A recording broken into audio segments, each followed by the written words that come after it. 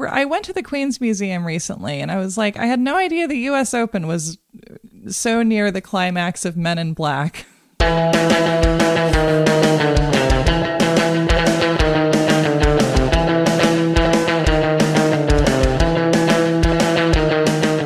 Welcome to You're Wrong About. I'm Sarah Marshall, and today we are talking about Renée Richards with our pal, Julie Kliegman. This is You're Wrong About's first tennis episode. This is an episode about sports and gender and the debate over trans kids and sports, trans people in sports, but of course, especially, as always in America, trans youth. We have a little trigger warning for you for suicide and suicidal thoughts, which comes up briefly in conversation. It's not something that happens in this story, but it is a topic of thought. Speaking of Pride Month, we have a special Pride episode bonus offering for you with our friend Chelsea Weber-Smith, in whose closet I am recording this right now. Carolyn informs me that it's funny that I just came out of the closet, and yet here I am, trapped in the closet. But Chelsea Weber-Smith is the only closet I would ever want to be in. We did a great episode together where they told me all about the gay agenda. I really love doing it with Chelsea. I love Chelsea's work. Please go listen to American Hysteria. If you haven't yet, you're in for a treat. Buckle up, cowboys. Here we go. We're headed for the U.S. Open.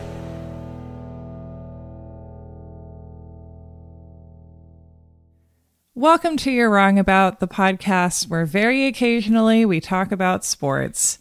And here we go again with Julie Kliegman. Hello. Hi. How are you?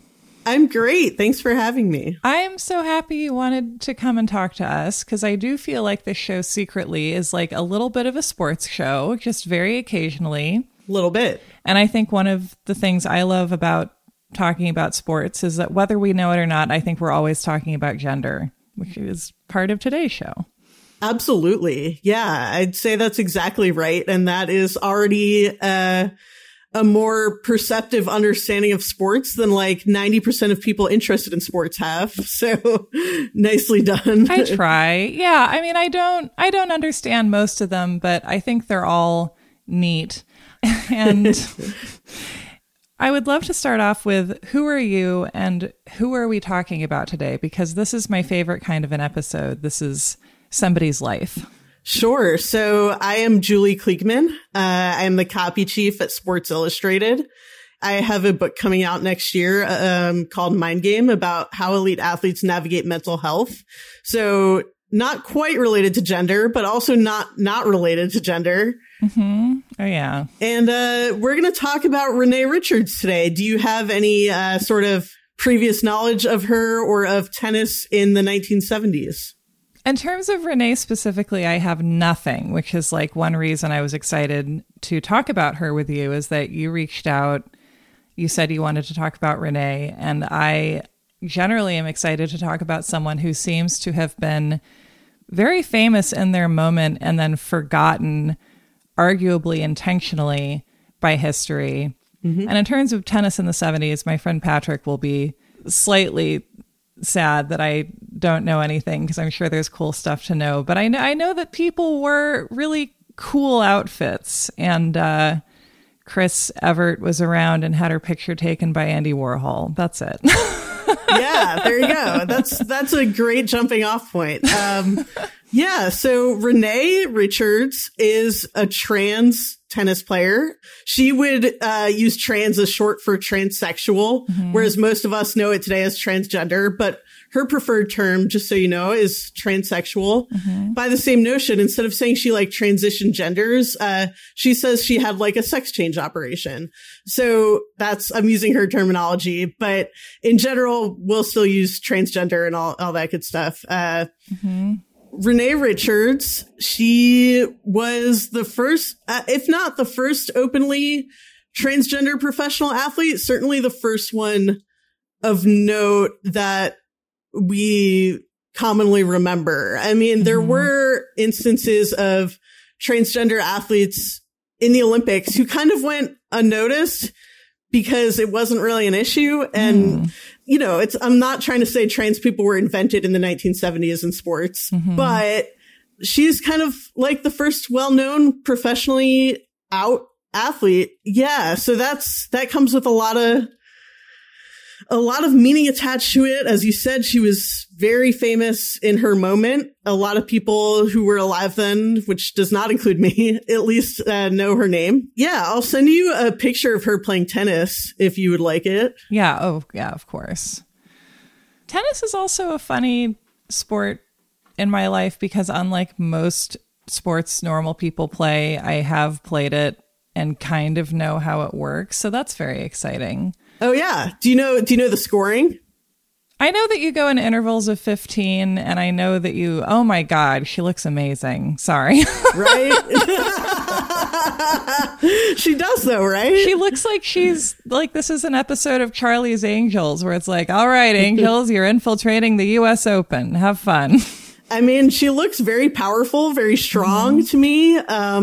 Well, and just like it is, I don't know, it is such a cool shot because like, I guess she's like preparing a backhand, maybe. Her eyes are on the prize. It's like such an intense sports moment. And it's just like, I think we watch sports partly because we got this sort of vicarious thrill off of watching somebody pursue something so intently. But yeah, where do you want to start us off? So last year, I was asked to write an article for Book Forum, RIP. They did a sports issue. And, I very much like you, I didn't know a ton about her. And I found writing about her and researching her to be very interesting and very thorny. Mm-hmm. And so what we're going to go over is that she was, as I've said, a transsexual female tennis player. And she notably sued for her right to play in the U.S. Open in 1977. Yeah, so I think her story is about who gets to be a woman in women's sports. And are we any closer to consensus there than we were in 1977? And you could definitely make the case that we're further away. Yeah. And then the other thing about this story is it's about who's allowed to enjoy recreation and in general live an enjoyable life. Is liberation just about sustenance, or is it about the freedom to be yourself and show up in leisure too? Yeah. I hadn't really seriously looked into her until I was doing research for that article. And I had come out as non-binary about a year before. I also identify as transgender. Mm-hmm. And it was very interesting for me to do this research because I think when you're like new to an identity or new to like a label, you're kind of used to either finding people like, oh my God, I totally identify with this person, or like, oh my God, who the hell is this? Why do we share a label? Like, what is that? Like, everything becomes so like black and white when you're still new to things and like learning about them in relation to yourself. Mm-hmm. She was maybe one of the first people I found that like occupied this really interesting middle ground for me, where like, I appreciate her place in history, and I also don't appreciate a lot of things she said. And I think talking about her and her complexities is really important. The kind of girl bossification of women in history and, and so many other things of that nature with different categories of identity. But in this case, where we want everyone to be kind of someone to look up to. And it's like, what if someone is deserving of our study being a form of care for like not necessarily being somebody we want to even emulate because they lived a life and it's important to us. Right. And Renee herself very much rejects this idea of being a role model, of being a pioneer. I mean, I think she was a pioneer ultimately. I think that's kind of indisputable, but she doesn't want the worship that comes along with that. She's like Moses. She's like, no, I just want to relax. Don't make me do it. Exactly. It's a classic Moses quote. I'm busy chilling. Yeah. NMJC-Moses. All right. So I'll kind of take you into her early years here. Yeah, I would love that. She was born in 1934 and was raised in Sunnyside, Queens. And then her family moved to Forest Hills, which is famously the site of the U.S. Open. Oh my God. Wow. That's right. Because I went to the Queen's Museum recently and I was like, I had no idea the US Open was so near the climax of Men in Black. The two most important events in history. That's so true.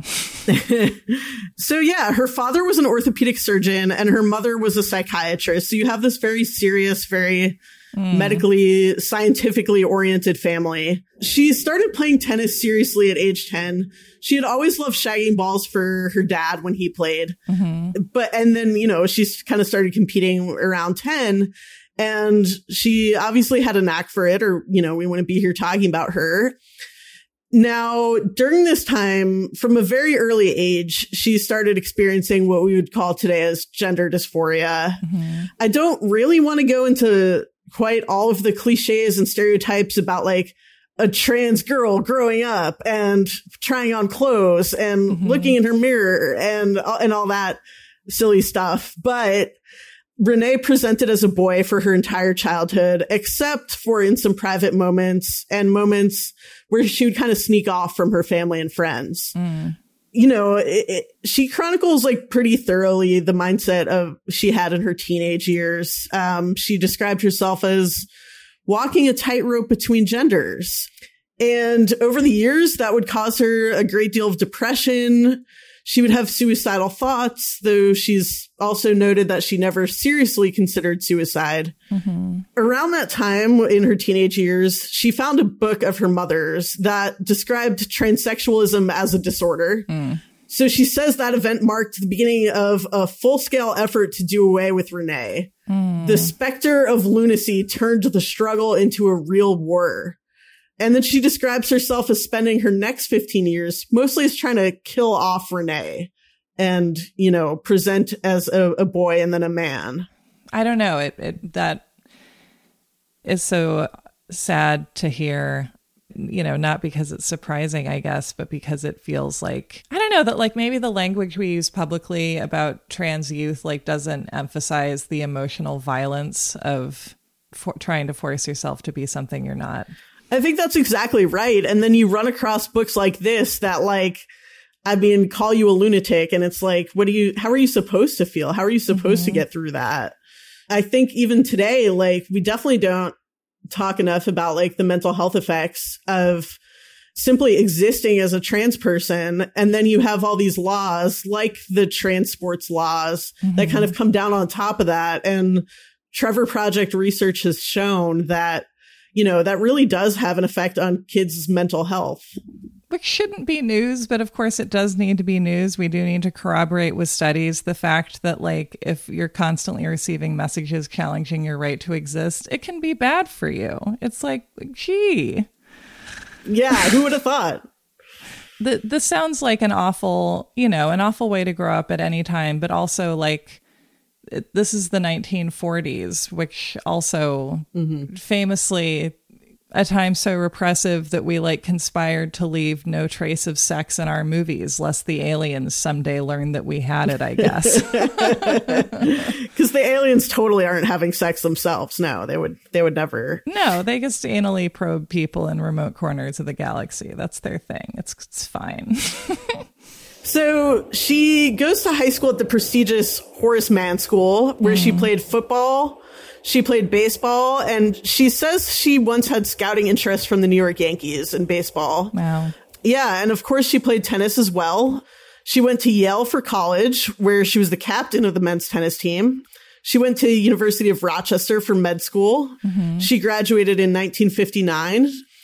In college is when she started seeing a psychologist about her transsexualism. And she would go on to see the same psychologist for years and years. But yeah, she eventually goes into the Navy to continue training as an ophthalmologist, following in that, kind of scientific background that her family has. I have no idea if her memoir covers this, but how early did she want to do that? Was she as a child, was she I want to be an eye doctor? Yeah, I mean, maybe she was, but that's not really the impression I got from the book. The impression I got from the book is I love playing sports and I'm expected to go into this serious stand-up field. Right. Which is I feel such a a feature of growing up with that kind of family and expectations where you're like, what's something impressive I can do that isn't like heart surgery? Yes, exactly. She does grow to love the profession, though. So that's nice. I mean, not everyone can say that of their careers. Yeah. So she does really well in the Navy, playing tennis there. She won singles and doubles in the All-Navy Championship. At one point, she was ranked as high as 4th in her region. I had no idea there was Navy tennis. This is like a whole world opening up. Yeah, military sports, they're a thing. I feel like there should be more Pauly Shore movies about this. So she is done with the Navy. She becomes a world-renowned ophthalmologist. She specializes in eye muscle surgery, in correcting double vision. By all accounts, she really does seem to like this career quite a bit. She seems like it gives her a lot of self-esteem, a lot of confidence, a lot of sense of purpose, I guess. Per an affidavit made later, she would say that she made $100,000 a year as an ophthalmologist, which obviously even today is a significant amount of money. And back then certainly was a very significant amount of money. Yeah, this is like when people are going around buying a house for $50,000 and maybe it has a pool. What is her relationship to tennis in this period, I wonder? Because it's like, I mean, I guess this is also a question about how professional tennis works, because I kind of assume, I guess, based on other sports, that like if you're really good at something, you probably won't make that much money at it unless you're like one of the best in the world. So you have to like also be an ophthalmologist or something. Like, is this something that she wants to pursue full-time? And ophthalmology is like, does that feel like a concession to practicality, or is, I don't know, what's that all like? It does feel like a bit of a concession to practicality, the eye surgeon career. It does feel like a bit of a case of like tennis isn't serious, but she loves it and she keeps coming back to it at every stage of her life. Yeah. So she played against men in the US Open 5 times between 1953 and 1960. Wow. And a lot of the argument that people make about trans athletes is like, oh, they were a nobody as a man and then they became a woman and they're destroying the competition. But the reality is she was a good tennis player when she was presenting as male.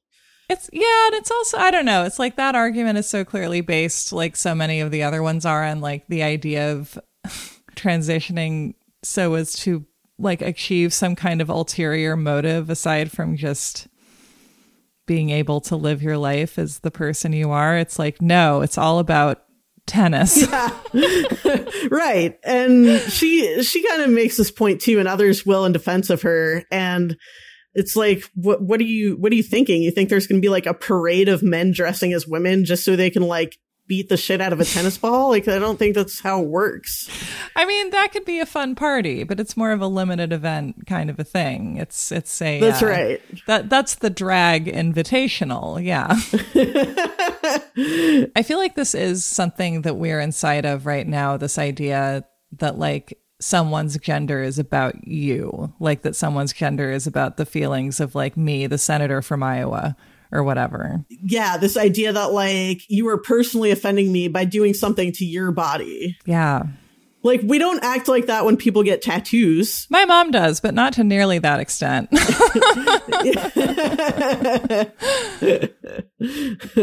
We did a bonus episode this month with Chelsea Weber-Smith on the gay agenda, and the like spoiler/teaser I'll give you for it is that there's only a straight agenda. That's the only agenda, because straightness is the only thing that people have to be forced into.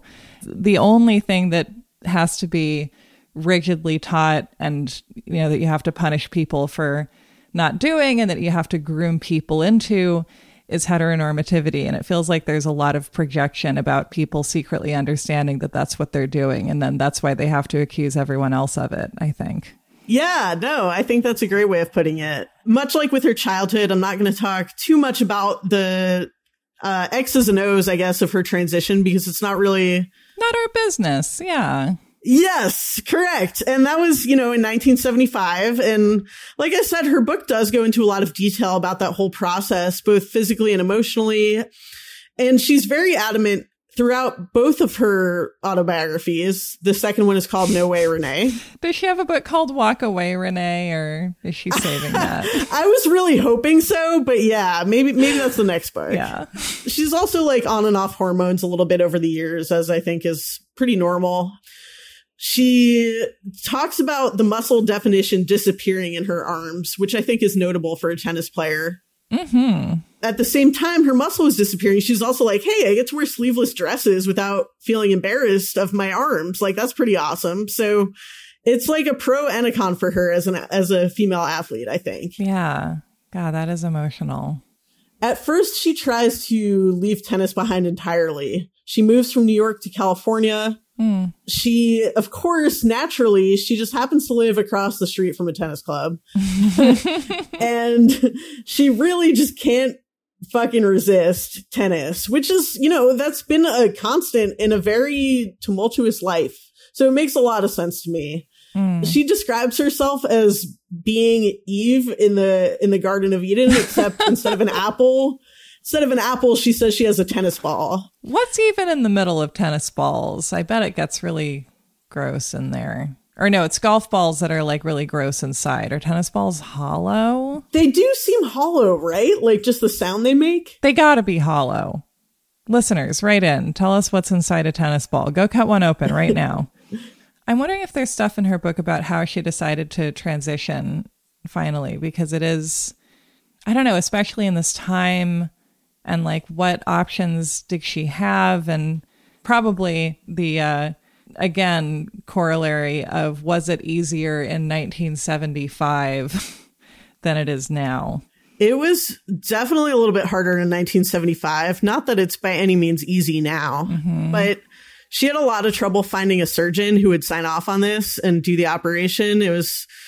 She ultimately decided to go to Morocco and do the surgery. But then she kind of got cold feet and backed out and ended up getting the surgery done in New York finally. But, there were years, it was a battle for her to get this operation done. It was a battle for her to get hormones. She had her psychologist this whole time, telling her that she was a man. She had exactly one conversation about her transition with her mother, and she was like, but you were such a normal child.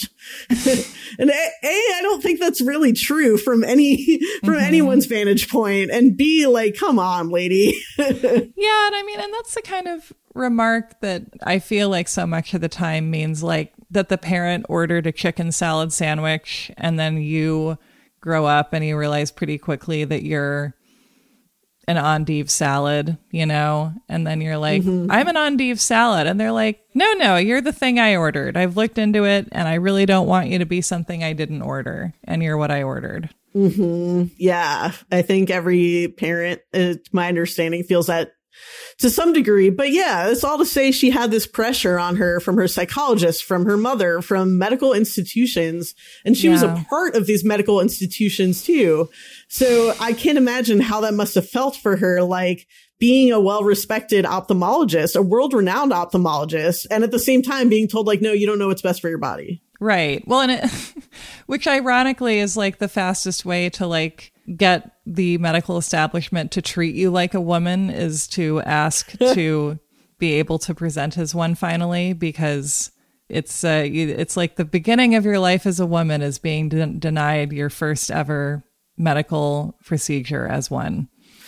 That is very fitting. I feel like we look at history and sometimes we expect people to be able to be like, well, this entire infrastructure that I was raised in, that I grew up knowing about, having my world shaped by, was schooled in, came of age in, is telling me that I have to keep living a lie in order to be considered sane. And I have to, all by myself, somehow find a way to believe that I think for so many people, it can't even be a conscious decision to decide to try and step out of that and trust your own understanding of who you are, because we're raised to believe in institutions, and that's so hard to walk out of. Reading the book is fascinating because it's like you really do see these like moments of self-harm and just total lack of clarity, and not by her own doing. It's by all the people and institutions surrounding her. Yeah. So 1975. So she's 31 at the time. 41. Oh, 41. Wait. Oh, yeah. She was born in 1934. Oh, my God. Okay. Yeah. So it's 1975 when she transitions. Obviously, at this point, she's well past like the prime of like an average professional athlete who typically like peak in their late 20s, maybe very early 30s. She's called her transition in the years since, quote, a very selfish thing. I think she's probably being a little bit too hard on herself. I think there's a difference between being selfish and taking care of yourself. Trans people just aren't often afforded the space or the means to take care of themselves. And it probably felt like a luxury at the time to be doing something like that. Yeah. Well, and does she get into why she deems it selfish, or is she just like, well, it's obviously selfish? She has a wife and a family before she fully transitions. I'm using fully kind of in quotes. I think she's using the word selfish in the context of like, how could I like give up my family? Because she does get divorced. I think she has a lot of feelings, especially later in her life, about her relationship to her son. The year after she has the sex change operation, she's been told by a gynecologist friend that she shouldn't get back into tennis, that her serve would be recognized anywhere, that she's going to get outed by playing tennis. But she really can't resist. Like, she lives near this tennis club and she loves the sport, and she says private play is fun, but it isn't as spicy as a tournament.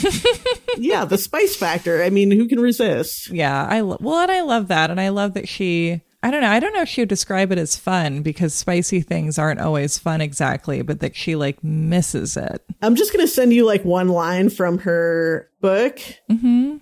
So she wrote, "I felt so comfortable as Renee that I thought once again, why shouldn't I have everything I want?" Oh, I love it. I mean, it's definitely a stance she backtracks on closer to the present day, but I think it's really notable that she felt so bold and so entitled to the things that everyone else has, that we don't have to always fight for. She finally feels comfortable, right? That when you have that feeling of like, why shouldn't I have everything I want? It's like, it feels like that has something to do with shedding that feeling of like having to stifle yourself, which admits to questioning your own right to exist in any real way. And so then I don't know, it feels very powerful for her to then come back to tennis. She's finally like maybe doing the thing that has been most consistent in her life as herself truly for the first time. Exactly. I think that's ultimately why she couldn't resist. Yeah. Because playing tennis is in some ways the most natural form of who Renee Richards is. And we'll get more into this later, but we're so fixated on the concept of winning in sports that I feel like we have forgotten in some ways about what else they offer to the people who do them, and to kids especially. And one of them just being like, when you find the right thing for you, you can feel like you don't have to feel weird about your body for at least 1 hour of the day. And everybody should have access to that. Everybody should. Yeah. And I think it does get intentionally overlooked by a lot of lawmakers that kids are doing this to have fun. They're doing it to make friends. They're doing it to feel at home in their bodies, ultimately. And, for lawmakers, no, it's all about scholarships. It's all about making cis girls cry. I don't know, what have you. You know who makes cis girls cry? Cis boys. Work on that, government. Preach. Oh, my God. Another interesting thing that I think she says around this time is that she writes, "The whole world seemed to be looking for me to be their Joan of Arc." So that's a really fascinating comparison to me. Yeah. Joan of Arc was definitely gender nonconforming, very likely to be trans. She was literally burned at the stake for not complying with gender norms. When you put it that way.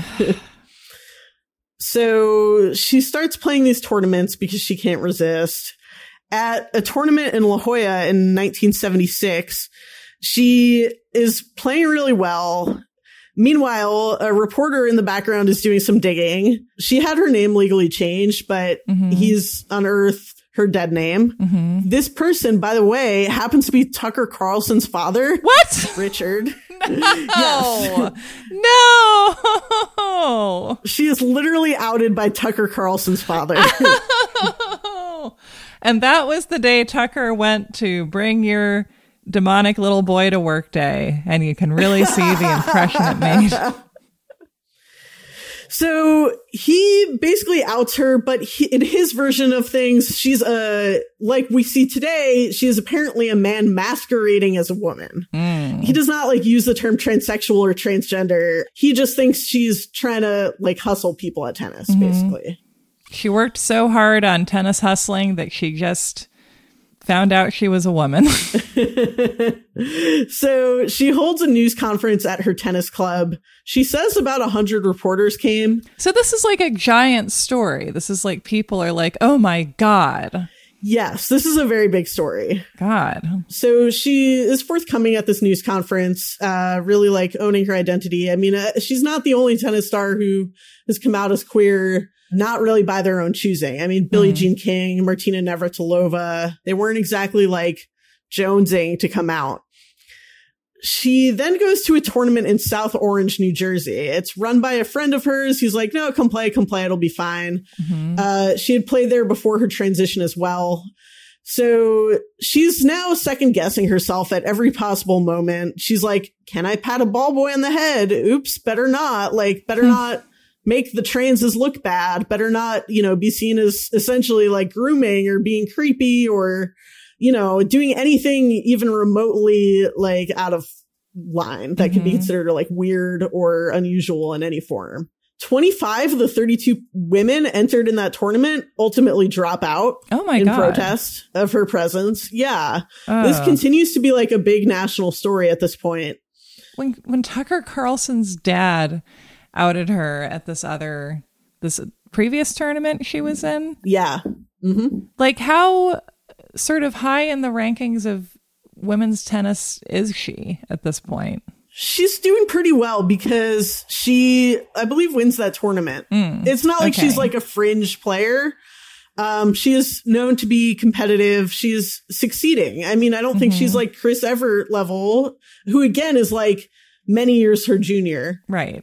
But she's like good enough to make people nervous. Good enough to get the Carlsons concerned. 1976, that same year, is the first year she tries to compete in the U.S. Open against other women. Incidentally, by the way, this is the same summer that Caitlyn Jenner captivates the world and wins the Olympic decathlon. Oh my God, yeah. Yeah, and the decathlon is like a singularly terrifying Olympic event, too. It's like they just rolled all of the other events into one, and we're like, all right, Caitlyn, get out there. Yes.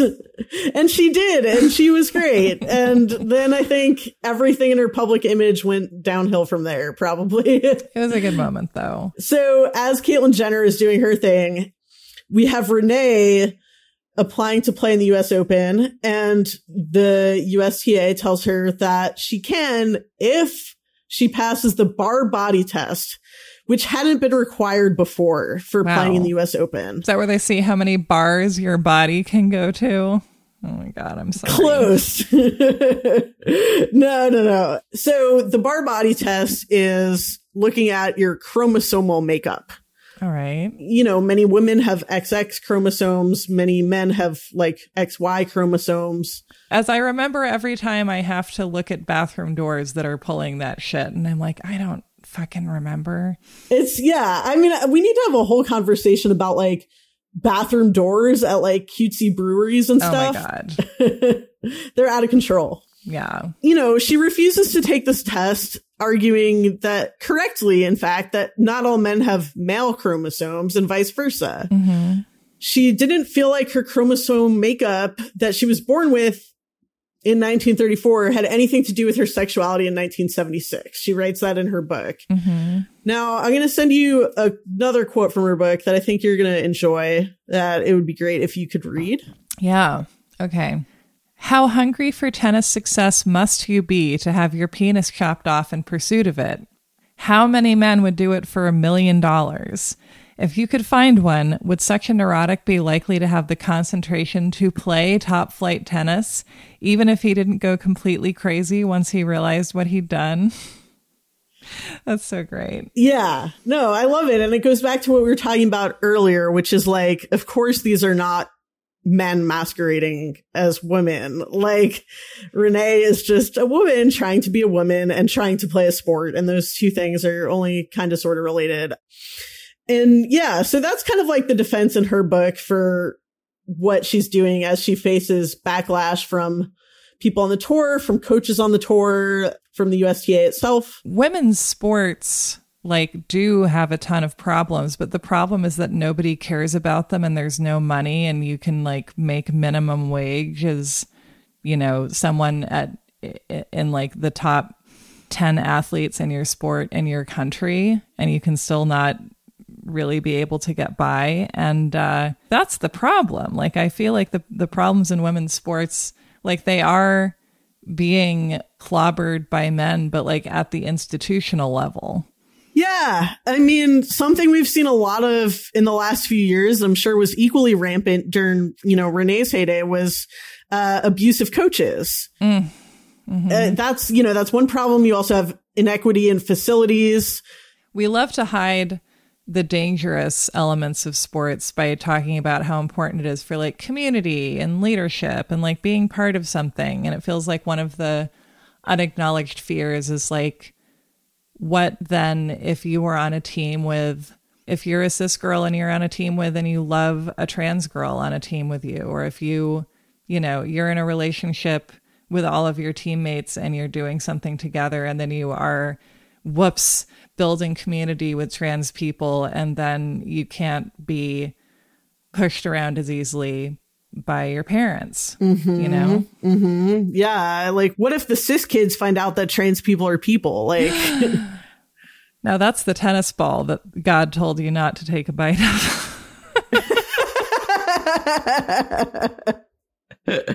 I'm just thinking about all the fuzz. That's just, it sounds like it would really the texture is not ideal. Yeah. The sensory idea of it is truly squirm inducing. And that's why I can't stop thinking about it. So Renee is not allowed to play in the 1976 Open because she does not take the bar body test. Wow. But she keeps playing tennis, even though it kind of jeopardizes her credibility. It jeopardizes the credibility of people she's playing for, who are hosting tournaments. She plays when she can. Mm-hmm. And in 1977, she once played women's doubles with Billie Jean King at Billie Jean King's invitation. So that's pretty cool. Billie Jean King is not out at this point as lesbian, by the way. It's also crazy that Billie Jean King is, from what I remember from that American Masters, one of the people who made Title IX possible, but we remember her mostly for that time she beat that old gross sexist. You know who else beat the old gross sexist? Renee Richards. This guy was just out here challenging anyone with a pulse to play him in tennis, and it was bro, just no. And it worked because they made a Holly Hunter movie about it. She does decide to take the bar body test in 1977 at some point, and the results are apparently ambiguous. She says she passed. I don't think that's the common consensus. She says she wouldn't take the test a second time under USTA's conditions. At this point, they're kind of at an impasse, and Renee sues for the right to play in the US Open. So talking about how every character in the story is kind of their own main character in a different story. The person who agrees to take on her case is Roy Cohn. Oh my God. Yeah. That's a name that jump scares you. Oh, yeah, absolutely. It's just to be totally clear. It's that Roy Cohn, the Roy Cohn you're thinking of. And for people who aren't thinking of a Roy Cohn, Please tell us, who is Roy Cohn? There are so many ways to know him. I know him as the guy who wrote Donald Trump's prenup when he married Ivana, which is surely a good sign. Oh, definitely. Yeah, that was one of the first places I was going to go, was his support of Donald Trump. The other obvious association is McCarthyism. He was that guy involved with the Rosenbergs and all that. Truly the long 20th century. And died of AIDS while being a virulent homophobe. And yeah, just apparently had his fingers in every legal pie in the 20th century. I also know him first as a character in Angels in America, which is kind of a strange way to meet someone, because that's a redemption arc for him, because it's him dying and entertaining the ghost of Ethel Rosenberg. But that's a whole other episode. Renee was told by a friend that he was controversial, but the best there was. And I'm like, this is like the biggest understatement I've ever heard in my life. He was controversial. Renee is all nervous and she goes to his apartment. He greets her at the door in a bathrobe because, of course, he does. He immediately takes the case. He ends up handing it to his partner, Mike Rosen, but the association with the case is very much with him. Like, it's Roy Cohn's partner. Mm-hmm. So it's a whole thing. Interestingly, though, Renee barely spends any time on this in the book.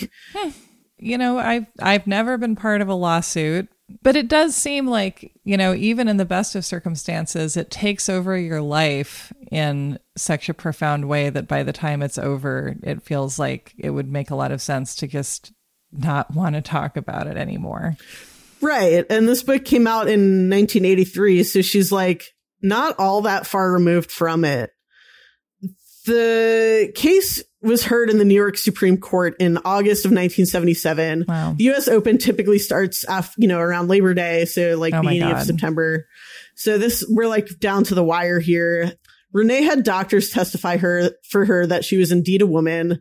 This is, of course, not based on social norms or respect for people. It's based purely on the fact that she had this one surgery, right? Mm-hmm. But nevertheless, the doctors testify for her. Billie Jean King files an affidavit supporting her. The USTA's argument, on the contrary, was the Barr body test was needed to keep male imposters from entering the women's tour. So it goes back to this idea about protecting women in sports, protecting in heavy air quotes.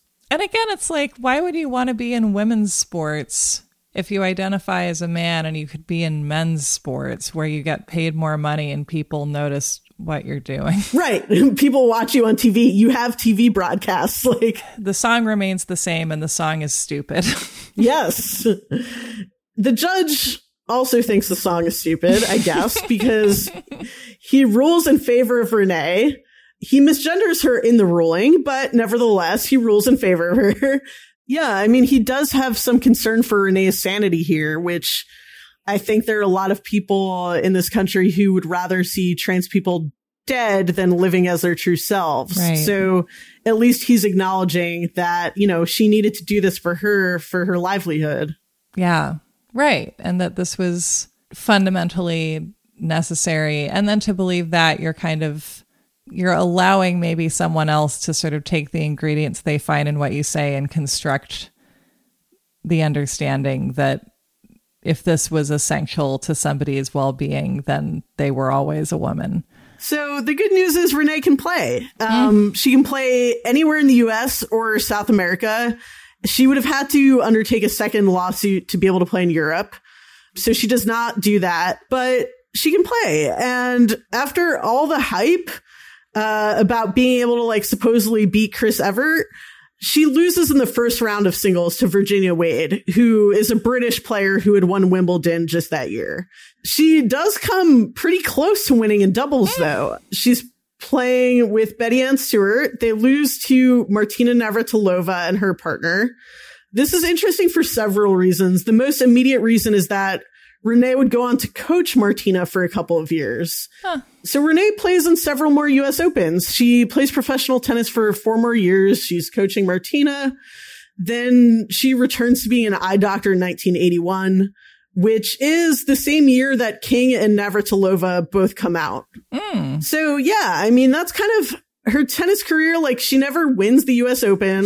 A lot of them are happy to play with her. Some of them are not. They'll make snide comments about being in the locker room with her. They'll complain about her being in it for the money stuff, which I think is kind of funny. But she does have a lot of supporters. So it's just kind of a mixed bag. And then she kind of like, it's like, okay, maybe I'm finally actually too old for this. Let me go back to my other love, eye surgery. I love that she has ophthalmology as a fallback. It's just like very Elle Woods. So, okay. So she's back to the ophthalmologist life. She is a practicing ophthalmologist for several more decades, I believe. And she's 88 today. So she is still among us. She has given a handful of interviews to major publications over the years, as I was alluding to before. They all misgender her and dead name her. And yeah, so there's an ESPN documentary made about her in 2011. It's kind of weirdly obsessed with her relationship with her son, which is fractured. It's like very interested in this question of, can trans people parent kids?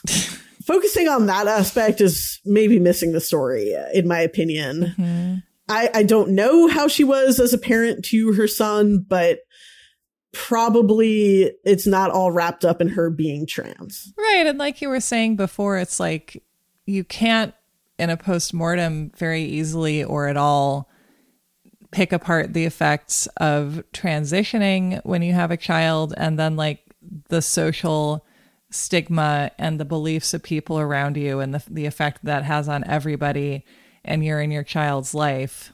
We did an episode last fall about people's abortion stories, and we had people, you know, send in their stories of experiences with abortion, and there were like several themes that were very prominent, and one of them that showed up over and over and over and over again was that my abortion wasn't bad, but the stigma around it was, or the experience around it was, or the pursuit of it was. But the abortion itself didn't feel bad or wrong, but everything around it made it harder. Right. And this feels like that kind of thing too, where we have something that we stigmatize socially, and then people have to deal with the fallout of the way people treat them and the way people react to something that maybe was painful because it was a medical procedure or a surgery, but that was very clearly to them the thing that they needed and allowed them to be happy or to even survive.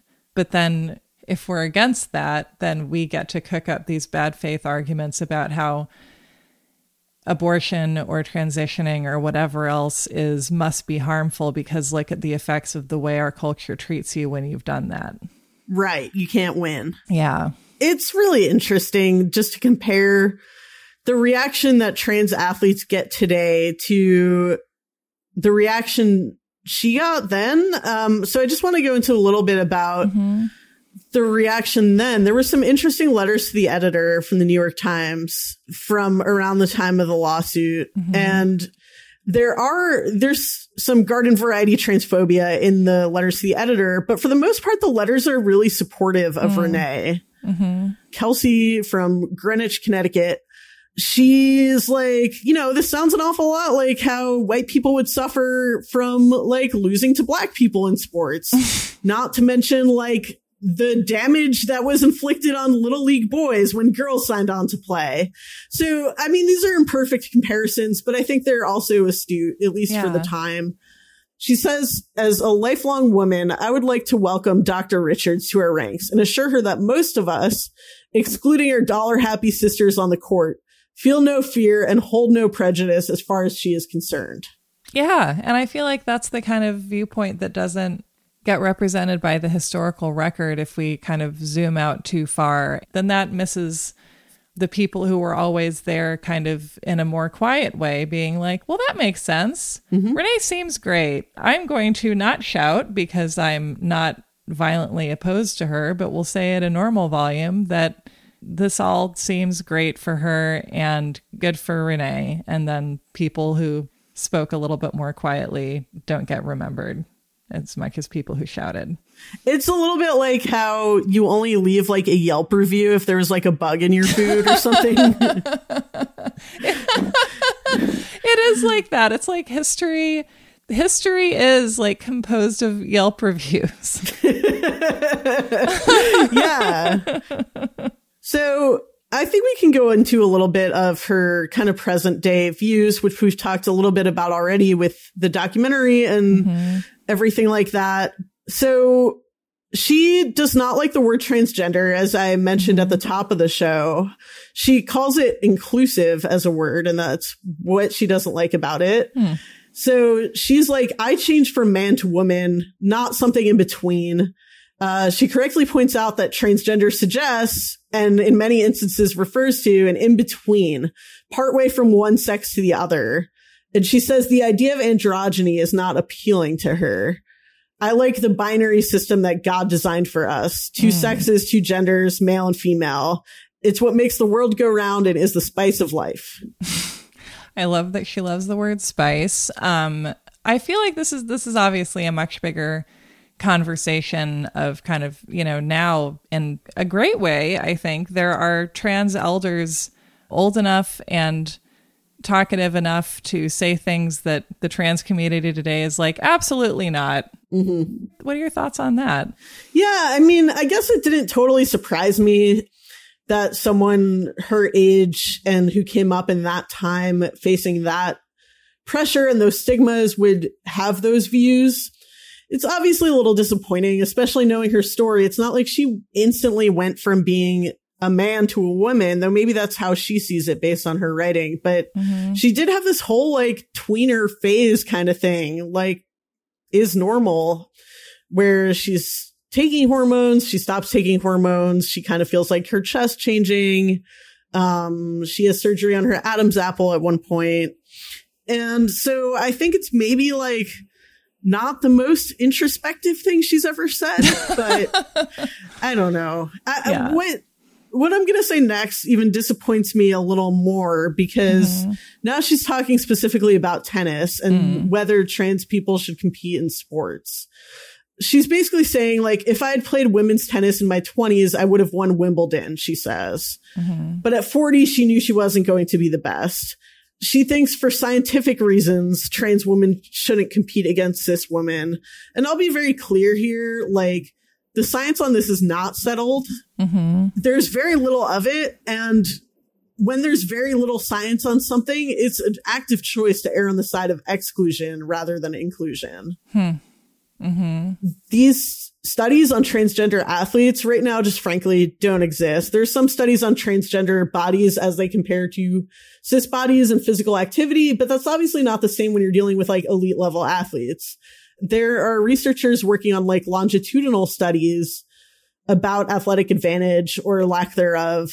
But for now, we're kind of in this moment where you can kind of like read the tea leaves however you want to. And I think that's really dangerous. But yeah, Renee chooses to read them as like, no, the science on this is settled.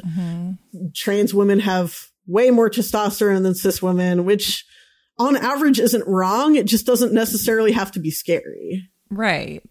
I don't know. And then I feel like another approach to this topic is just like, why are we dividing sports up by gender at all? My editor's going to think I paid you to say that. But that really is the ultimate question, right? And I think, obviously a lot of this and a lot of the pearl clutching around this stems back to Title IX. It was passed in 1973, and it made opportunities for women by making sure there were women's athletic programs at colleges. Subsequently, it slowly created professional opportunities for them as well in sports.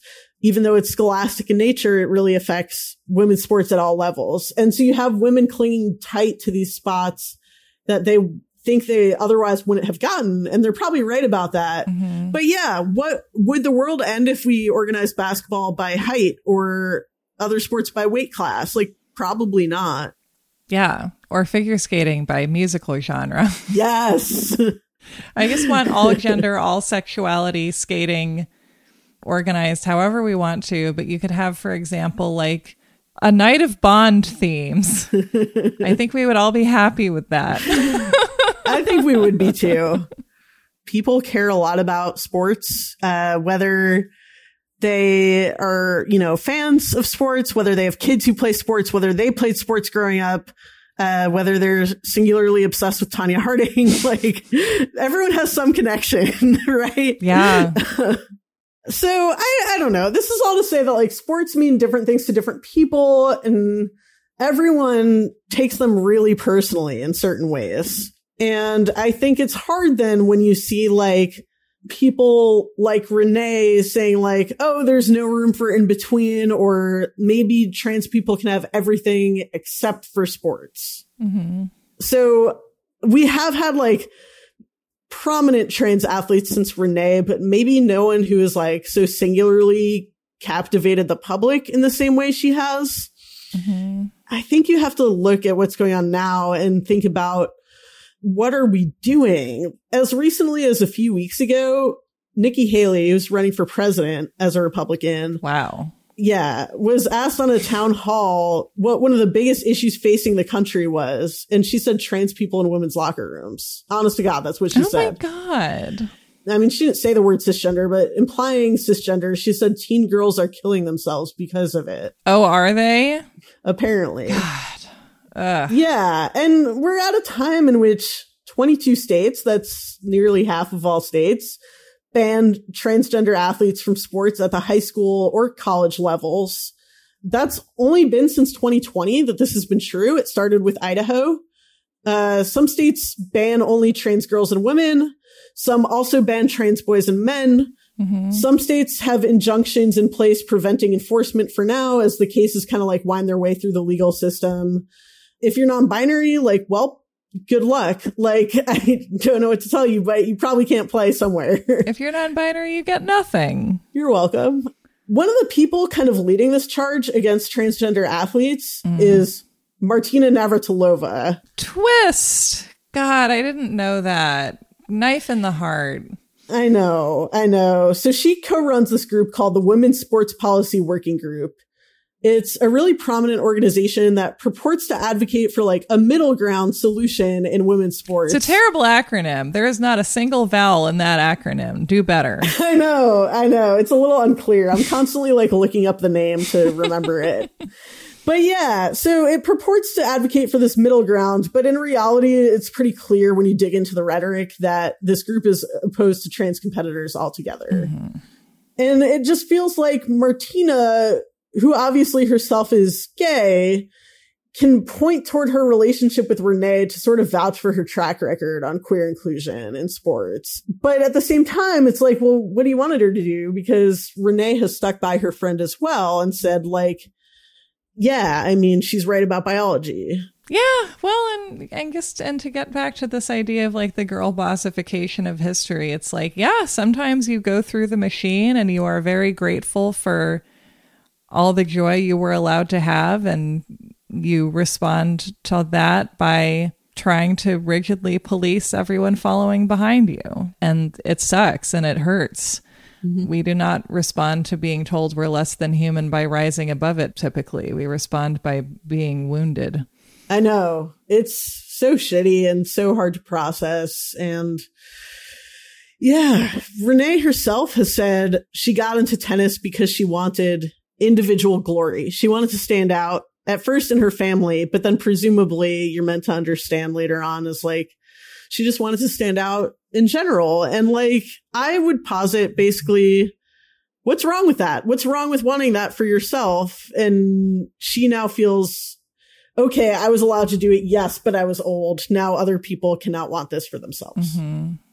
Which like implies, I don't know, the guilt underneath everything still of just like, well, I could do this, but it wasn't great that I did it, and we can't have too many people doing it. Right. Trans kids in sports, it really is kind of gives me whiplash to realize that like this wasn't even a conversation a few years ago. You know, like this proves that this is a manufactured controversy that like people did not know to even think about before they started being told to do so. Right. And I do think, luckily, that for most people who aren't in Congress or aspiring to be, they're still really not thinking about it. Or if they are, they're not necessarily like thinking about it in the way that conservatives want them to be. Yeah.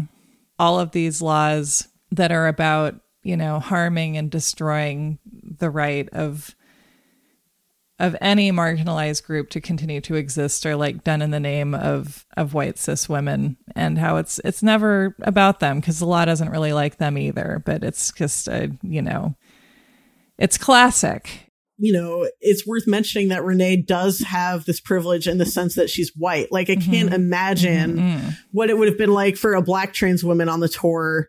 Or, you see the way that Black trans girls are treated in sports and also in life. Compounding that stress and that stigma onto somebody is like, it's rough. Yeah. And I don't know. I feel like I'm happy that I know about her. I feel like this is a story that, like, the ending is uncomfortable and the ending should be uncomfortable, I think, because this is not a time to sit back and be like, and then Renée won her battle and everything was great. It's like, no, it was not great. I hope people feel a little bit more insight into her story and that helps them sort of contextualize what's going on today. And I hope someone picks up her books from this because honestly, they're kind of delightful. I certainly will. I don't know. Thank you so much for bringing her story to us. I mean, in terms of what's happening now, like, I don't know. What do you wish that people were able to see in all this that they maybe haven't yet? That trans people are complex, just like everyone else. We're messy as hell, just like everyone else. People like Renée can be pioneers or trailblazers, but kind of like uncomfortable ones, both, them personally with that status and the rest of us being uncomfortable looking up to them. And I hope people do realize that as frivolous as sports may sound, they do mean a lot of things to many people, and they do kind of shape the debates around marginalized groups in this country beyond sports in so many ways. There are so many memorable moments, I think, of athletes making an impression on us, not just because of what they do, but because of the way they do it, like FloJo or Billie Jean King, or today, Amber Glenn, the skater, just that you're at the top of your game, showing people what you can do physically, but also showing up as physically the person you are and the person you feel like and the gender you feel and the sexuality you feel, and how that, I understand why people pushing the straight agenda are scared by that, because that can be so freeing, and that can allow people to feel more strength and conviction in being who they are. So yes, we're a pro sports show. Twist. Glad to be a small part of that. Thank you for being our sports correspondent. Anytime. Where can we experience more of your brain? You can experience my brain at Sports Illustrated and on social media at JM Kliegman. Amazing. Julie, thank you for everything. Thank you so much for illustrating all of those sports. It would be really hard to tell what was going on otherwise.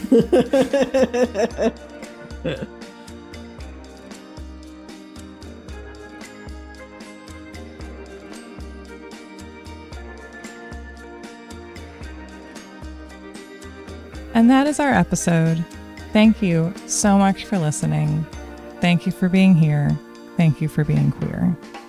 Thank you so much to Julie Kliegman, our wonderful guest, for all of their research and storytelling and everything, Julie, that you do. And Carolyn Kendrick, thank you for editing and producing and for everything that you do. Thank you so much for listening. Thank you for being here. We'll see you next time.